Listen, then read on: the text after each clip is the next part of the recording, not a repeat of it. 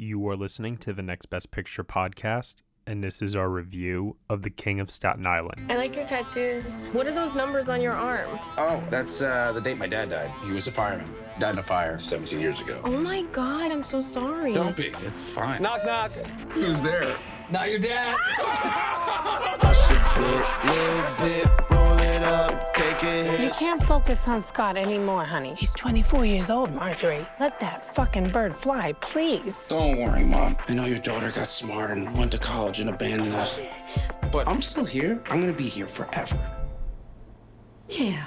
People told me slow my roll. I want to become a real tattoo artist. Your work is mad inconsistent. Obama ain't right. Oh, I love your tattoos. This is my favorite. I've been dating someone for a little while now. The first guy you date in 17 years is a fireman, just like that? You don't think that's weird?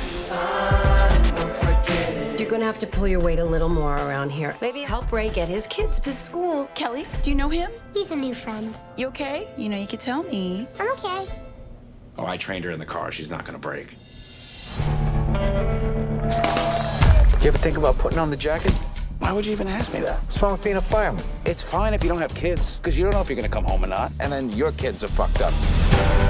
You make everyone around you feel crazy. People are normal, then they hang out with you, and then they're fucking Jack Nicholson in The Shining or something. I gotta tell my mom you tried to drown me. It's an above ground pool. You're like fucking 8 feet tall. Now, let me tell you something. Your dad was a hero. And heroes are necessary.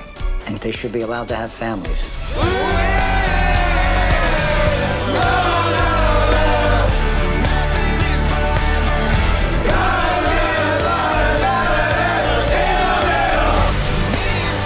You gotta get your shit together. Time is passing by very quickly. Why do you think I smoke weed all the time? So I could slow it down.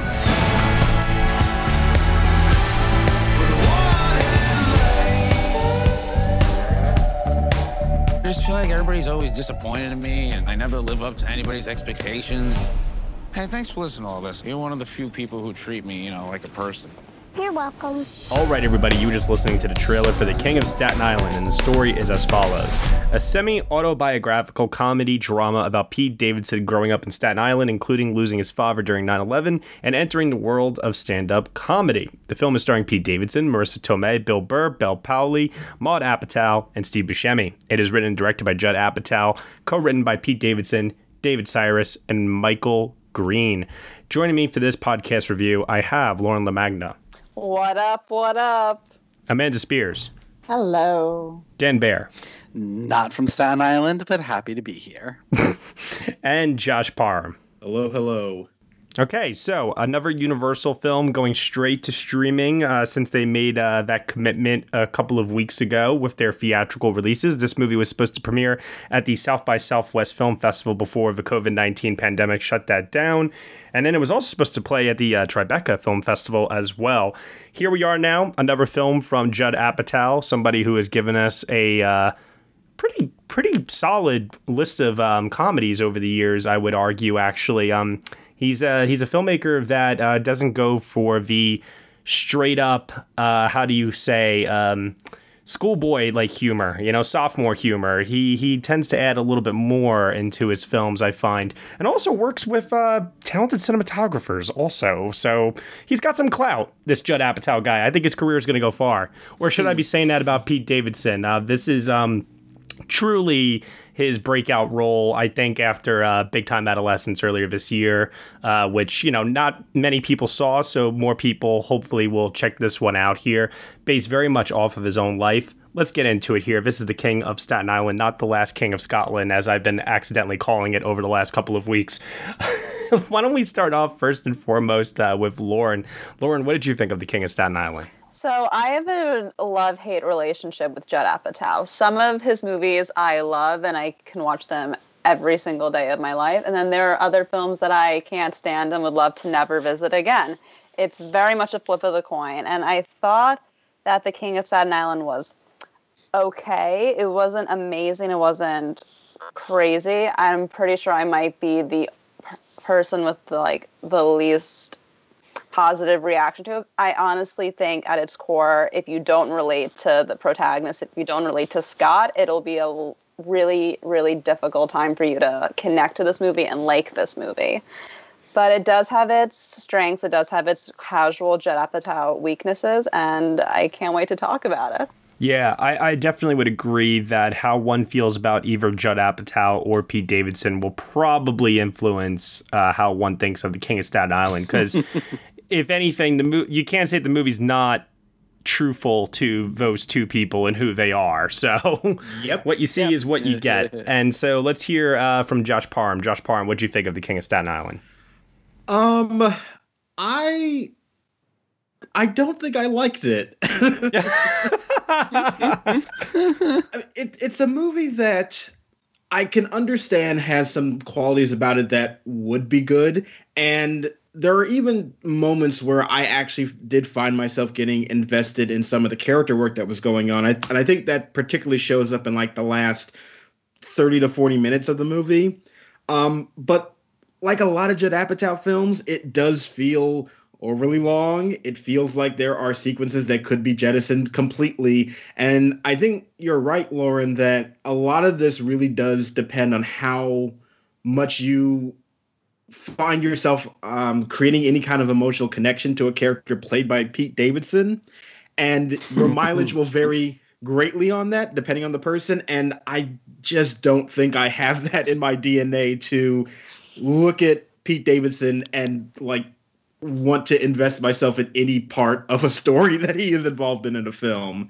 So I don't think it's a terrible movie, but I found myself being very disinterested in most of it, I have to say. Apart from Bill Burr. He was great, but everything else about the movie I really wasn't that into, unfortunately. You got to cut Marissa Tomei some slack, Josh. I mean, come on. Well, I wish the screenplay was a little bit kinder to her, but sure. Oh, okay. All right. Let's hear from Amanda. Amanda, what'd you think? I am so happy you guys didn't like it, because I was afraid I was going to come off as like this old brat who only comes on here because she doesn't like this movie. And yeah, I feel like Judd Apatow is very hit or miss. It's either one or the other. There's usually not a lot of in between for me. And this is a very big miss. Like, I know it's partially based on Pete Davidson's life, and, you know, they didn't have his father die in 9/11 like they did. But part of me is like this slacker kid who I've seen on SNL, but I feel like Lorne Michael would fire if it wasn't for all of his problems. Yeah, it didn't work for me. I feel like Marissa Tomei didn't have anything to do. That poor woman deserves better. It had some nice moments, but it just really felt long. And this is not a long movie. Yeah, I mean, in terms of Judd Apatow films being long, that is definitely a common reoccurrence in his work for sure. Bear, what about you? The last one, The Holdout. What'd you think? So I am completely apathetic to Judd Apatow as a filmmaker. You almost had a pun there, sir. Almost. I know. And to Pete Davidson as anything.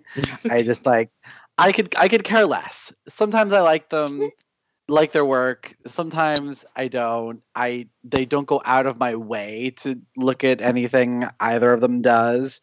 And I don't look at any with any particular reverence or disdain. And I went into this kind of like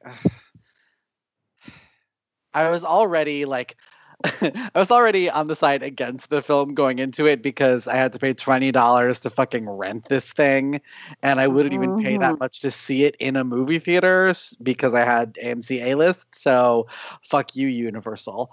But okay, that's not fair. Which is maybe not fair, but whatever. Yeah, I would pay $5 at the Keep Theater to see this, so I'm with you in spirit. And the funny thing is, and this is like apropos of nothing, but like I've talked to some people since I saw it that said if it were $10, I would rent it. If it were $12, I would rent it, but not for $19.99. So do with that what you will. But as I watched the movie, I just couldn't help but notice everything that I hated about it. In that it is yet another story that there are 2, maybe 3 people of color in it, and they felt like really disgusting tokenism. And the women only exist in terms of the story to help the man on his journey. They don't have any real character or agency of their own. And it's yet another Judd Apatow film about a slacker trying to grow up, and just like, we've had enough of those stories. We know where this is going, blah, blah, blah. And careful, that comment ended Katherine Heigl's career about the women just existing to serve the childish men. True. And it's funny because Knocked Up is the one movie he's made that you can say like that's the least of that film's problems compared to especially the other ones he's made since. And the thing is that by the end of the movie, I kind of liked it. What? Dude, I'm getting whiplash over here. Wait, you just like took a hard left turn. What? I know. I don't know what happened, but like something happened like as I was watching it, and as it brought in more characters into Scott's orbit, and all of those actors were so good, I liked it more. And by the end, I even like appreciated I thought some of the filmmaking was just at a higher level than I'm used to seeing from Judd Apatow in his movies. And I ended it being like, this movie is so emblematic of so many problems in Hollywood, but I kind of liked it. Like, I was entertained by it. I definitely didn't hate it. It's kind of like, it's probably like in the middle of the pack of movies that I've seen this year, but like, yeah, I was very surprised by my own reaction to this movie. All right. Here comes my long-winded reply to almost all of you, Dan. So thank you for not making this a Matt Neglia versus everybody podcast here.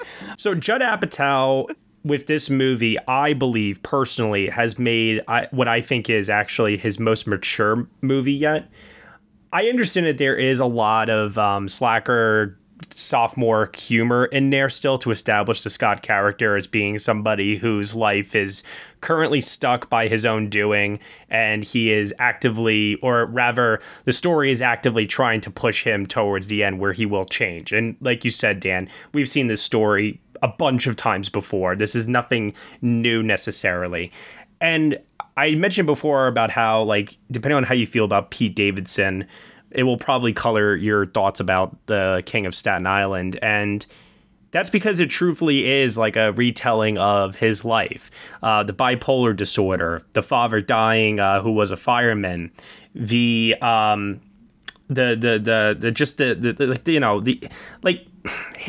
playing himself ultimately, right? Did he have bipolar in the movie?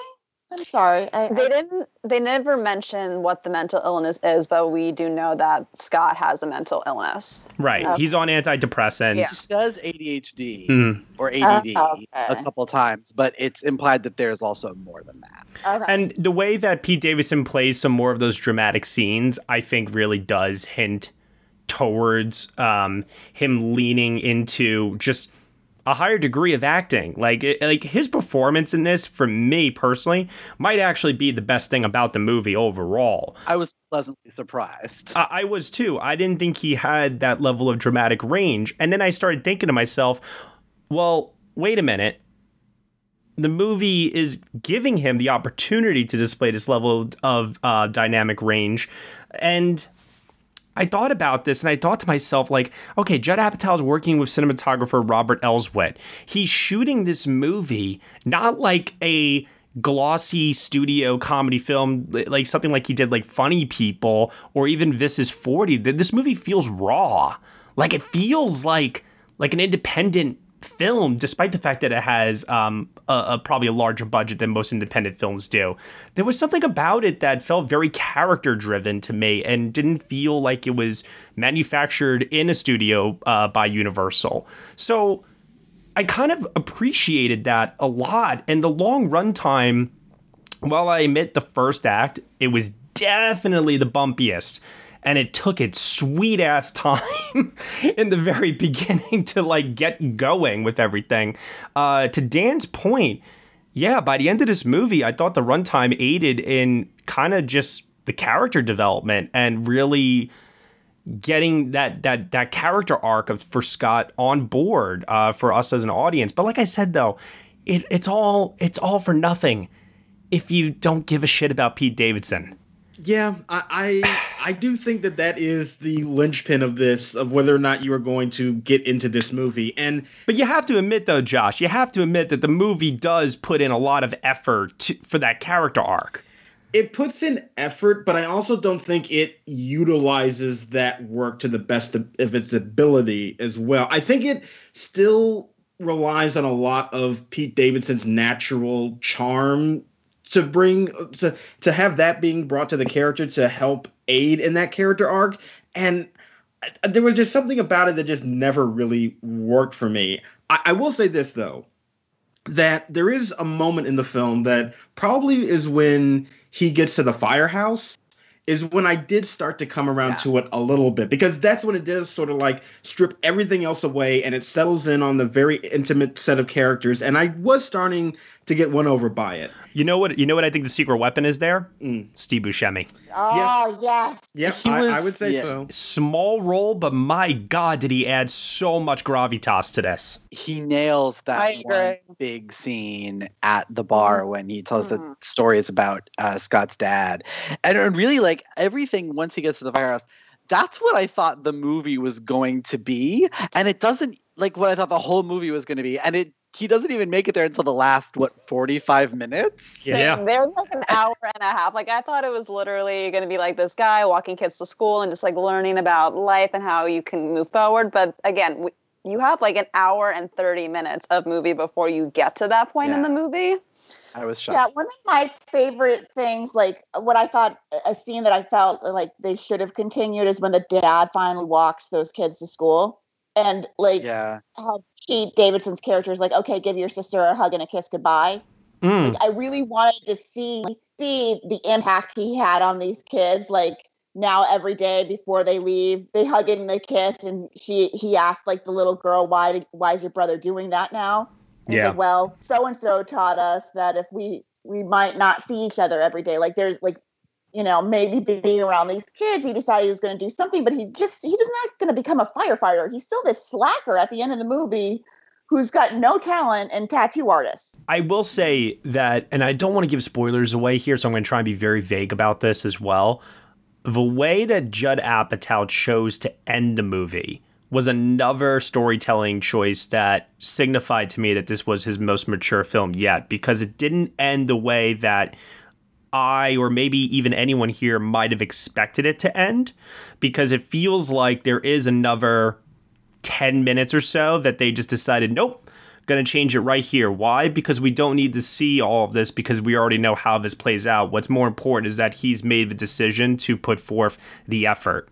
What did you guys think in regards to that? I agree with that, and I do appreciate Apatow, I guess, maturing and taking on this character study, independent theme into the film.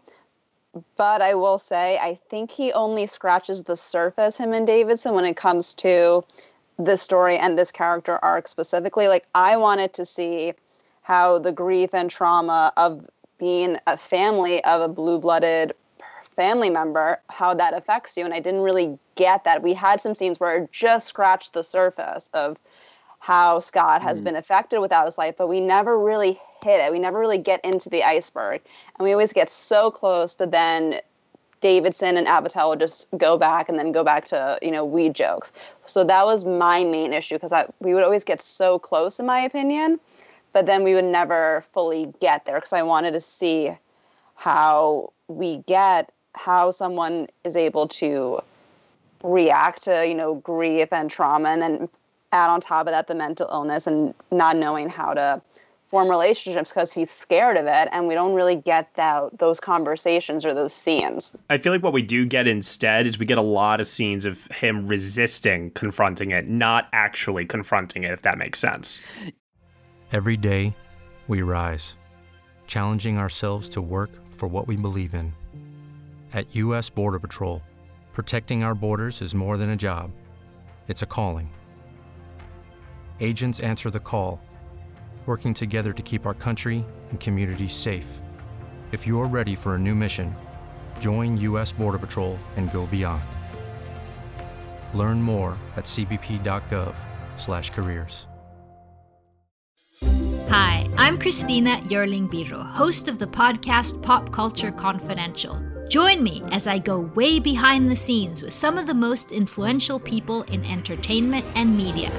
Hear actors such as Succession's Brian Cox talk about his favorite characters to play. There always has to be a mystery. The audience have to be in a situation where they want to know what's going on. Meet studio execs like Pixar chief Pete Docter and learn his secret on how he makes us cry. Emotion is our first language. And so many others who are defining popular culture, from Obama speechwriter David Litt to Top Chef host Padma Lakshmi. We don't often think about food politically, or we don't want to, but it really is. Join me. Search for Pop Culture Confidential wherever you get your podcasts. Yeah, it was interesting. I kind of agree with you, Lauren, about that they don't really go as far as I think they could have, or as much as I wanted them to, with that. And the ending, like I felt so of two minds about the ending. Like it reminded me so much of Lady Bird's ending. And oh yeah, wow. Just about any movie is going to suffer in comparison to that because it's so astutely judged. But I feel like it particularly paled in comparison to that because Lady Bird does a lot of groundwork to get you to that point with this character where it's clear that, the next step is the next chapter of their life and you feel like they're ready for that next chapter.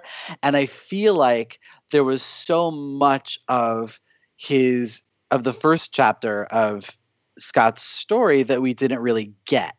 And I feel like a lot of the examination of what his father dying when Scott was so young, we only really do like scratch the surface in terms of what that did to him and like how he feels about it. I understand that like it sent him into a spiral of depression that has manifested itself as slackerdom, but why?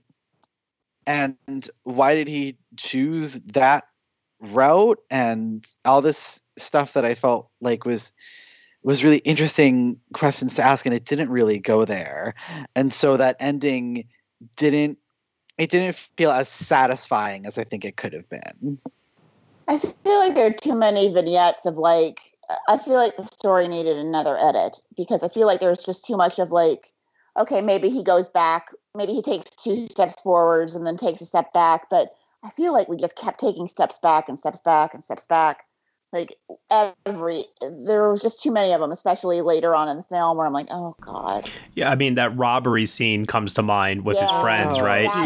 That went on for way too long. I would have cut it. There's no point. We never see him like giving that cat fluffies or anything or, following through. And the thing is that the movie doesn't show, unless I like fell asleep for a minute and missed it. It does, like, he didn't miss someone going into the store. No. The whole thing is not his fault. And that felt very much like the movie, like, piling on him in a way. It was one point, like, where I was really kind of vibing the naturalism of most of it.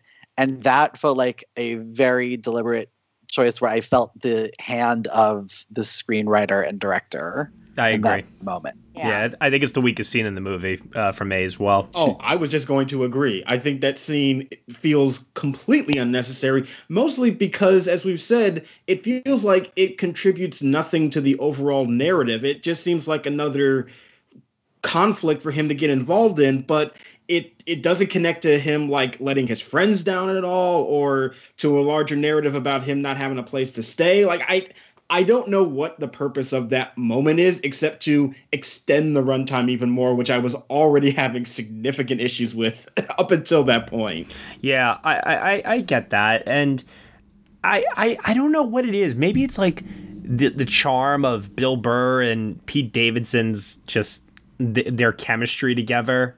That fight scene in the pool. So funny. Yes. Yeah.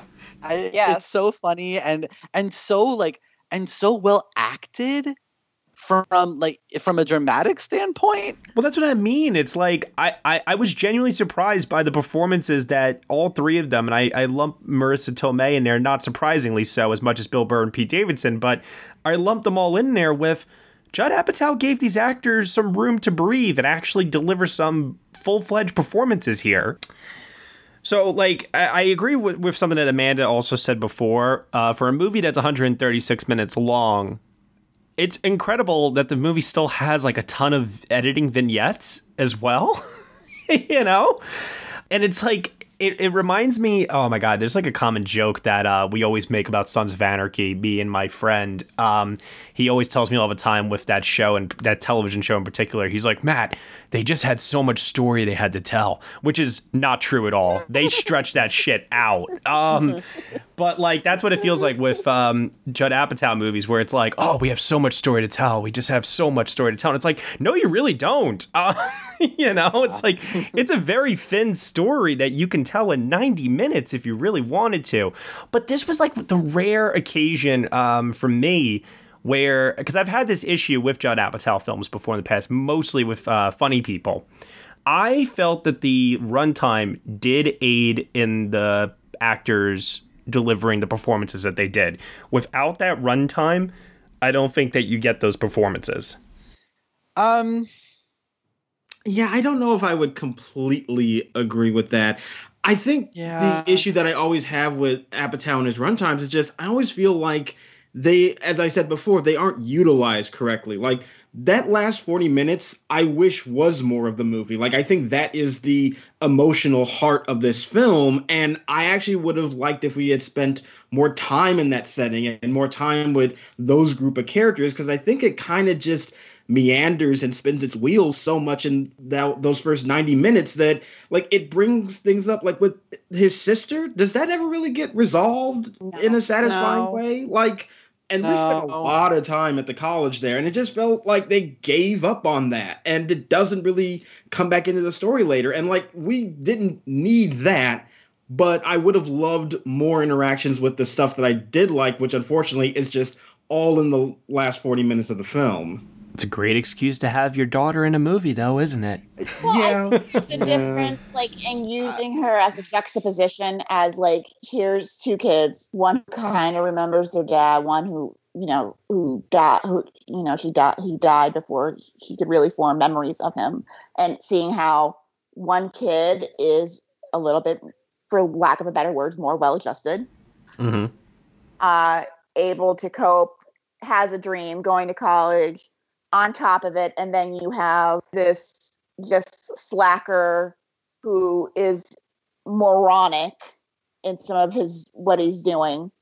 So I do think he serves some form of a purpose. I don't really think he does more than just like, hey, look, here I am. Yeah, that's fair. Fine. She's fine, but the fact that there's a total side plot that isn't resolved is what's annoying for me when it comes to that plot hole, because like it's established in like the first couple of scenes that there is a big conflict between these two characters, and then he goes to the college, and then it gets deeper, and then it just stops. Yeah, the screenplay then pivots over to Belle Powley's character, and then wanting to resolve that subplot for Scott. Because again, the women do not have any agency of their own. They are only here to push the white male protagonist towards. We love being fridged.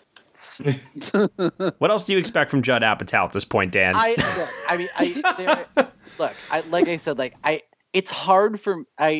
It's a little bit hard for me to hold that against him, because really I certainly wouldn't want Judd Apatow of all people making a movie about people of color, because I can only imagine how much of a shit show that would be. Probably win Best Picture. Oh my God. It is about how they teach a white person how to not be racist. But no, he's a guy that stays in his lane. Yeah, he writes what he knows. Yeah, exactly. Like I can't. He stepped out of his lane. He could win Best Picture. Yeah, or a screenplay at least. Yeah, I can't really hold that against him. But What I do hold against him is the idea that, and it pains me because I really love the scenes in the firehouse, but the idea in this movie that, well, he just needed men around him and he needed a father figure and he would have been okay. I mean, I think it's more complex than that, but slightly. And that's them scratching the surface again. We don't get to see the entire family's effect on the grief. Like, it's not just Scott, it's also the younger sister, it's also the mom. They were also affected by this event as well. And I wanted to see, this whole family realize, each other's grief and each other's trauma. And the same with all the other firefighters who have family. I wanted to see a story about, the blue blood life and how that affected each individual person. I know that isn't it, but if we just got a little bit deeper, just a little bit, we don't have to go full deep, but just a little bit to talk about, the different walks of life and what it's like to be a firefighter or a family of firefighters or a family of protectors who are sacrificing themselves every day and how the toll that it takes on the family unit. I think that's an awesome conversation to have. They have that scene where he is like the Marissa Tomei, like, okay, you want to have it out? You want to have this discussion? You want to do this? Let's do it. And she pushes him out the door. That's fantastic. Like, are you kidding me? Like, no. You had an opportunity to have a really, really interesting discussion about come on, I liked it. It affects us, and you brush it off for a joke. No, because he has to figure it out for himself. No one's going to be able to get through to him. He needs to he needs to do it himself. Admittedly, it was a funny joke, but I would rather have had that scene between the two of them and heard her side of this story, because again, it's just that scratching the surface, and the scene that we eventually do get between the two of them is just her saying, like, yeah, your dad wasn't perfect. I agree and I disagree. I feel like I kept waiting for, even after the fight scene, for her to go, I've been alone for so many years. You have no idea. I feel like they had so many opportunities, and I kept waiting for it because they have, Marissa Tomei, and say what you want, but she's won an Oscar. She's been nominated for 2 or 3 more. I kept waiting for the big, here we go scene, to justify, kind of like Catherine Keener and 40-year-old version, to justify her being in this picture. And I'm like, oh, you poor thing. Geez. I never got that feeling at all. Even just a shot of her when she started decorating, she changed the decorations. There's got to be that emotional moment where she took down the shrine of her husband. She's making room in her life for other possibilities. She's taking care of herself. I think it's very possible in that instance then that they were too focused on the character arc of Pete Davidson, that the other character arcs of the other people in this movie suffered, and the development and their utilization, as you're all saying. I could see that. I get it. I also think too that something that maybe aided me in my viewing of this, I don't know if it's the same for you guys or not, but I was heading into this expecting a full-blown comedy. I wasn't expecting the level of character work and drama that this movie presented, to the point where I found myself saying, holy crap, I'm barely laughing. I'm laughing. Yeah. There are some funny moments, but this is not laugh out loud, knocked up or 40-year-old virgin status. You know what I mean? Yeah, I think that to the extent that I surprised myself with how much I like this movie, I think that is mostly why. That I was expecting it more to be another one of Judd Apatow's man-child comedies. And it is about a man-child growing up, but it's much subtler and slower, and I just really hate this phrase, but it fits more mature than his other movies.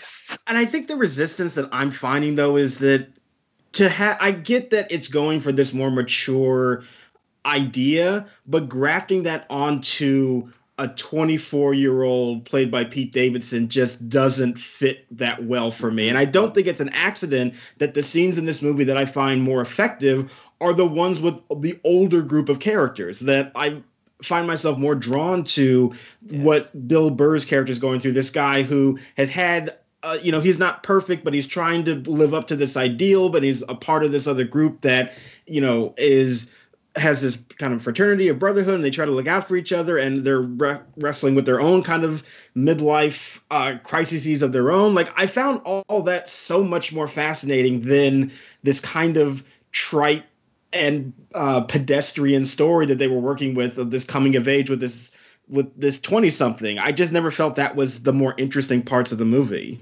And he doesn't have a career. Like, that's the problem I have with it. Is, like, at least the girl who's his on again, off again. Yeah, Belle Powley. Yeah. Yeah, who I did like. A goal. Yeah, she has a goal. Like, he's never going to be a tattoo artist. Like, let's be realistic here. I can't draw either. But I still wouldn't put. Oh my God! I mean, he has no business tattooing anyone. Oh, his tattoos are awful. But his idea for Ruby Tattoos Days, as awful as that idea is in theory, it's a hysterical idea in a screenwriter's room to just come up with that idea. It is totally a thing that would become a thing in Brooklyn. Like, it probably. It absolutely is. And on that level, I thought it was hysterical. But like Belle Powley is so good. And part of the reason that I got pissed off about this movie's mere existence is that she's so good in the first scene of this movie. I'm like, God damn it, where is her movie? How does Pete Davidson get to fail upward and she hasn't had a starring role since Diary of a Teenage Girl? Like, why isn't this movie called Queen of Staten Island and all about her character? Absolutely. She nailed that accent 100%. And of course she did. Yeah. Like, she's working on a movie with Queen of the outrageous New York accent, Marissa Tomei.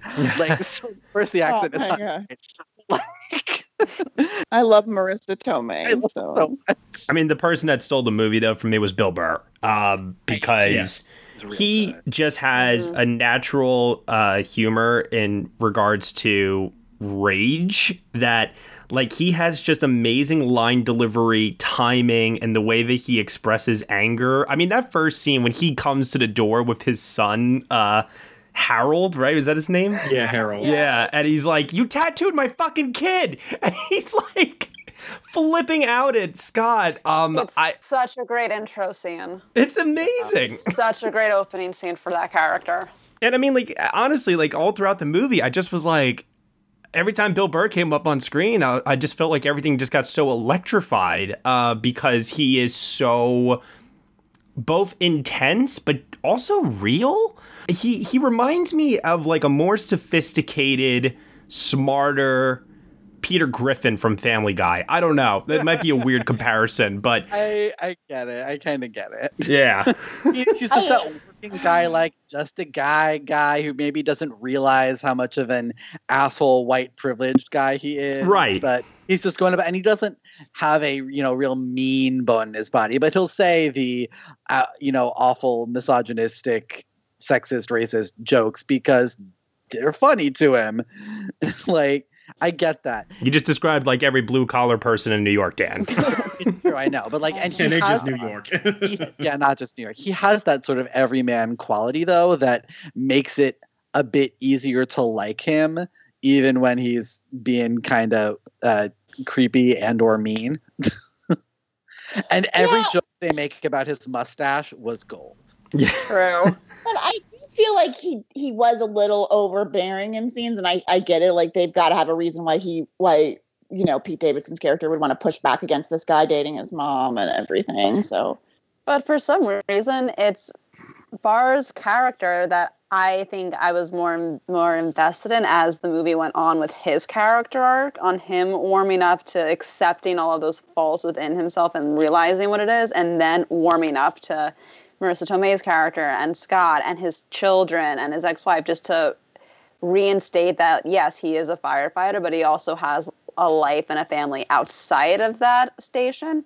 So I was really interested and invested in that story. So by the point at the end of the movie, I was more into that instead of Scott's story for some reason. I was really interested too in like his ex-wife stories about him, and how perfectly it aligns with all those character beats that we've seen come before. Like, it made everything make so much sense. And by the end of the movie, I was like, well, gee, like, how does he really feel about his kids? Yeah. Like, he was very quick to pass those kids off on Pete Davidson, and we don't really see him spend much time with them at all. And near the end of the movie, when he's finally walking his kid to school again, the kid's like, I don't know what to do now because Scott always walks me to school. And that was a really interesting question. And I wish that they had kind of gone into that more. Yeah. Scratching the surface. Yeah.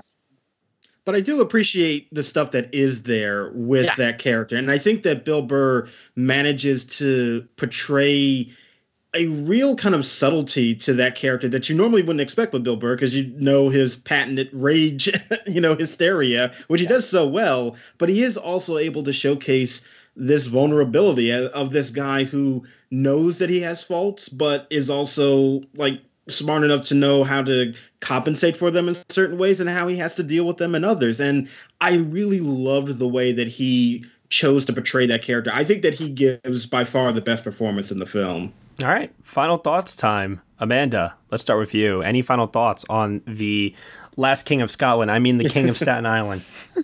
I think it was a good first draft that needed more work. Okay. Before the movie got made. Fair enough.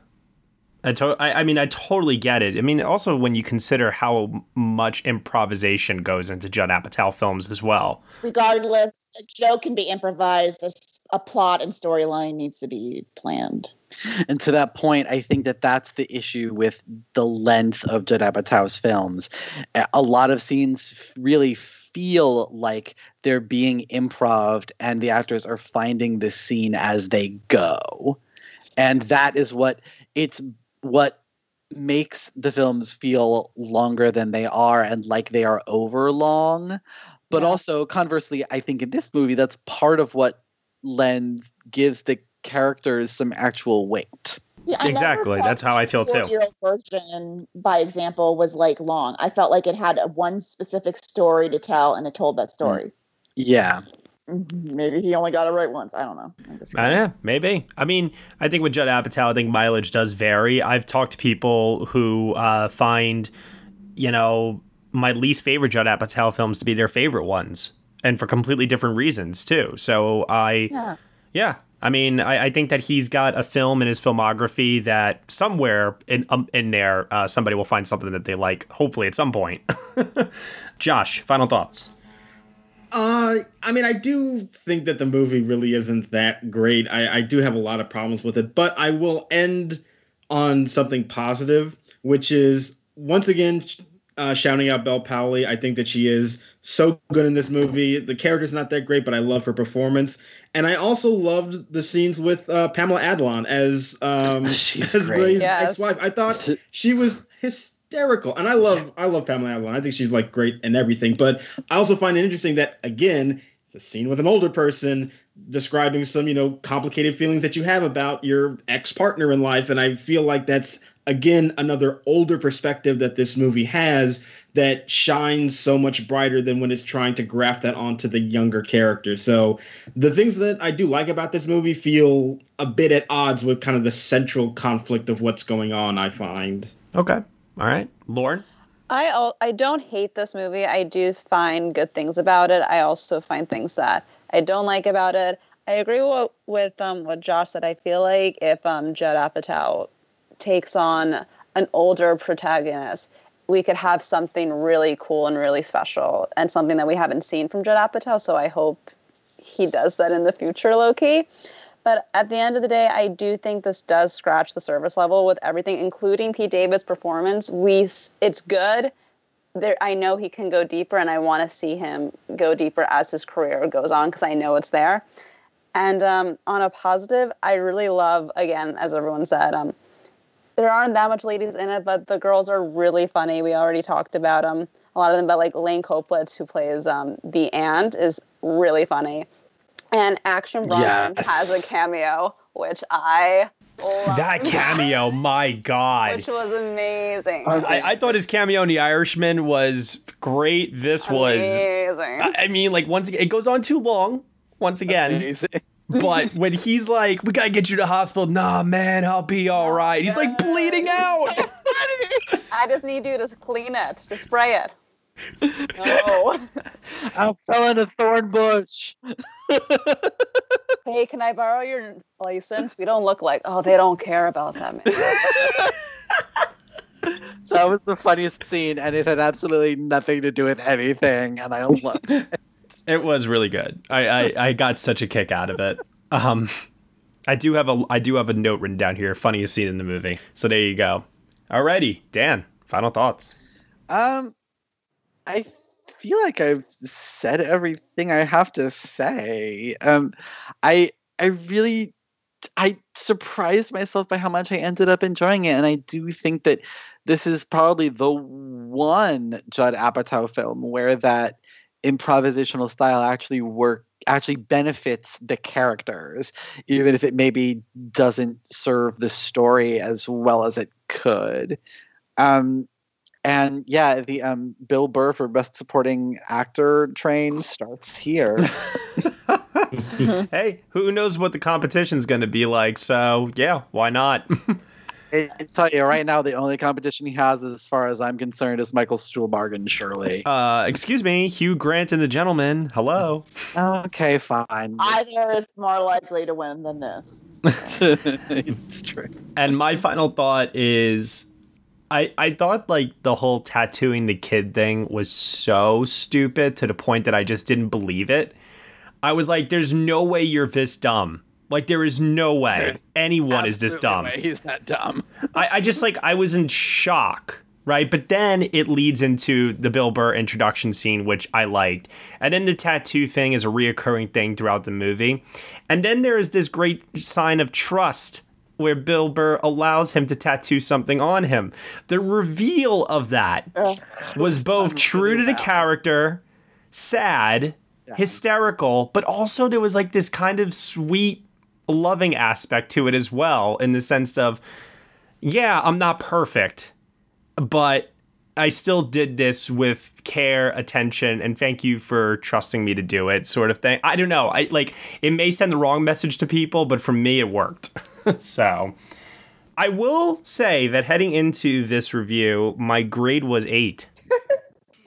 It's now a 7. I'm sorry. You guys actually helped to point out some things that I did not notice, but given the examples that you guys said, they make a lot more sense to me now, and I can readily see them. So, yeah, I would drag this down to a 7 out of 10. Amanda, what's your grade? Oh God.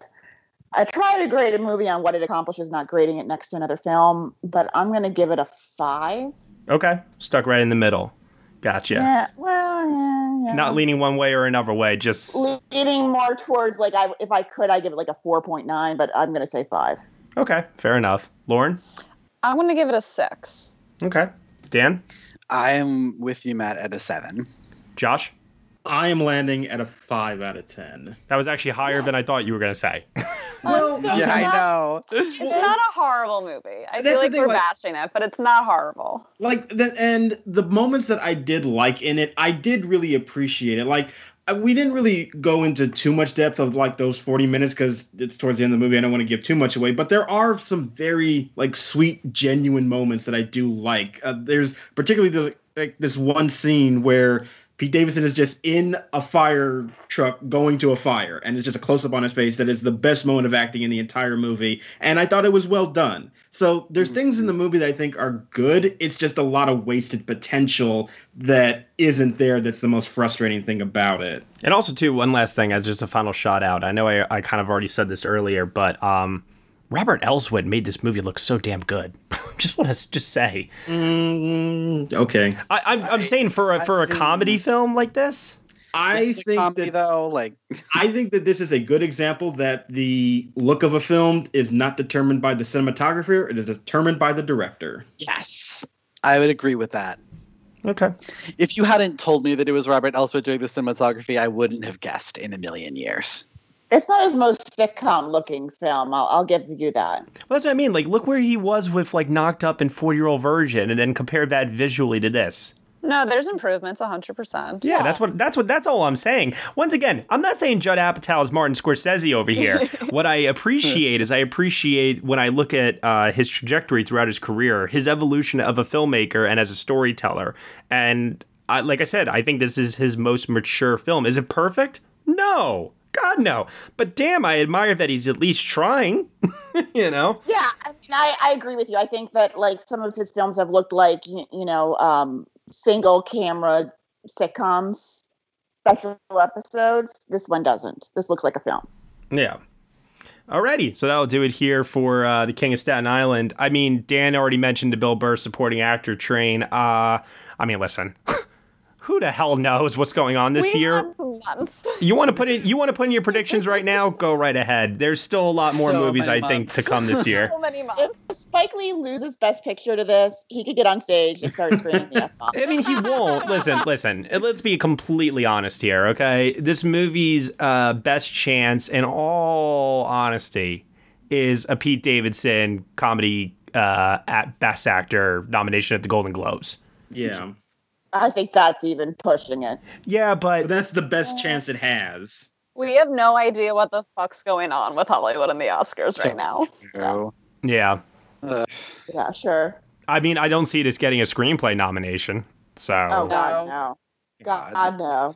I think the Globes is the best place for it. And then all that's left is Bill Burr and Marissa Tomei in the supporting categories, and Marissa Tomei's not happening. Right, exactly. So then the only thing that's left is, all right, let's just go to the Globes. And I see this as, like I said, I know Big Time Adolescence already came out like early this year, but I do see this as like the breakout role for Pete that will lead to other Hollywood movies potentially if that's the route he wants to go down.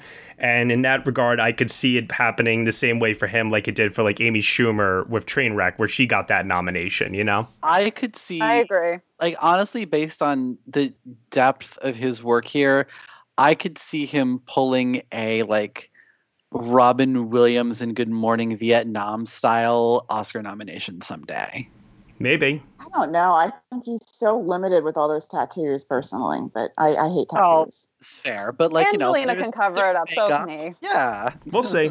Listen, the guy's still young. There's still lots of potential there, but he's not Angelina Jolie where they're like, yeah, we'll cover it. Let's spray her down. Like, no. Yeah.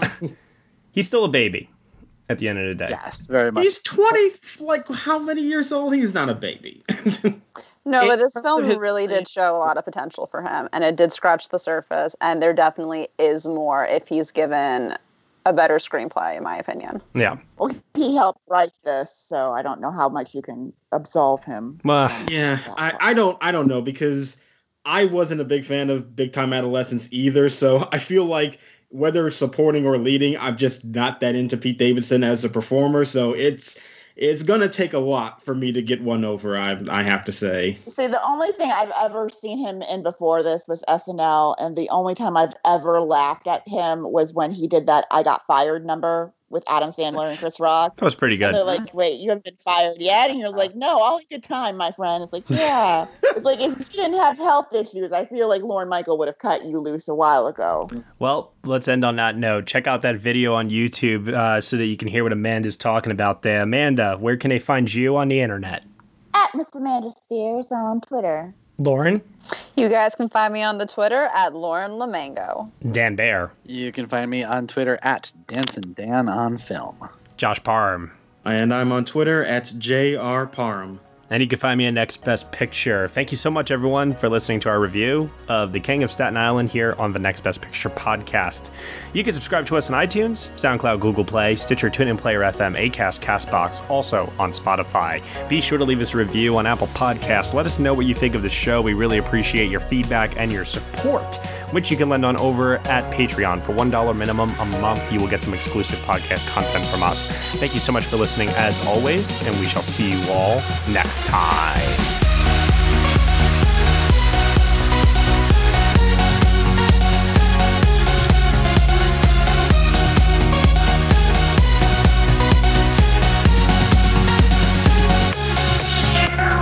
Matt. Yeah. Now, how annoyed were you when Machine Gun Kelly popped up? Okay. So what? Kelly? Who? First of all, I got to ask you a question, Josh. How did you know that? Oh, because you've mentioned before how much you hate Machine Gun Kelly. Oh, okay. I just wanted to. Okay. And you've mentioned it enough so that now, whenever I see him in a movie, I just immediately think, man, I wonder how pissed Matt is right now after he just saw him.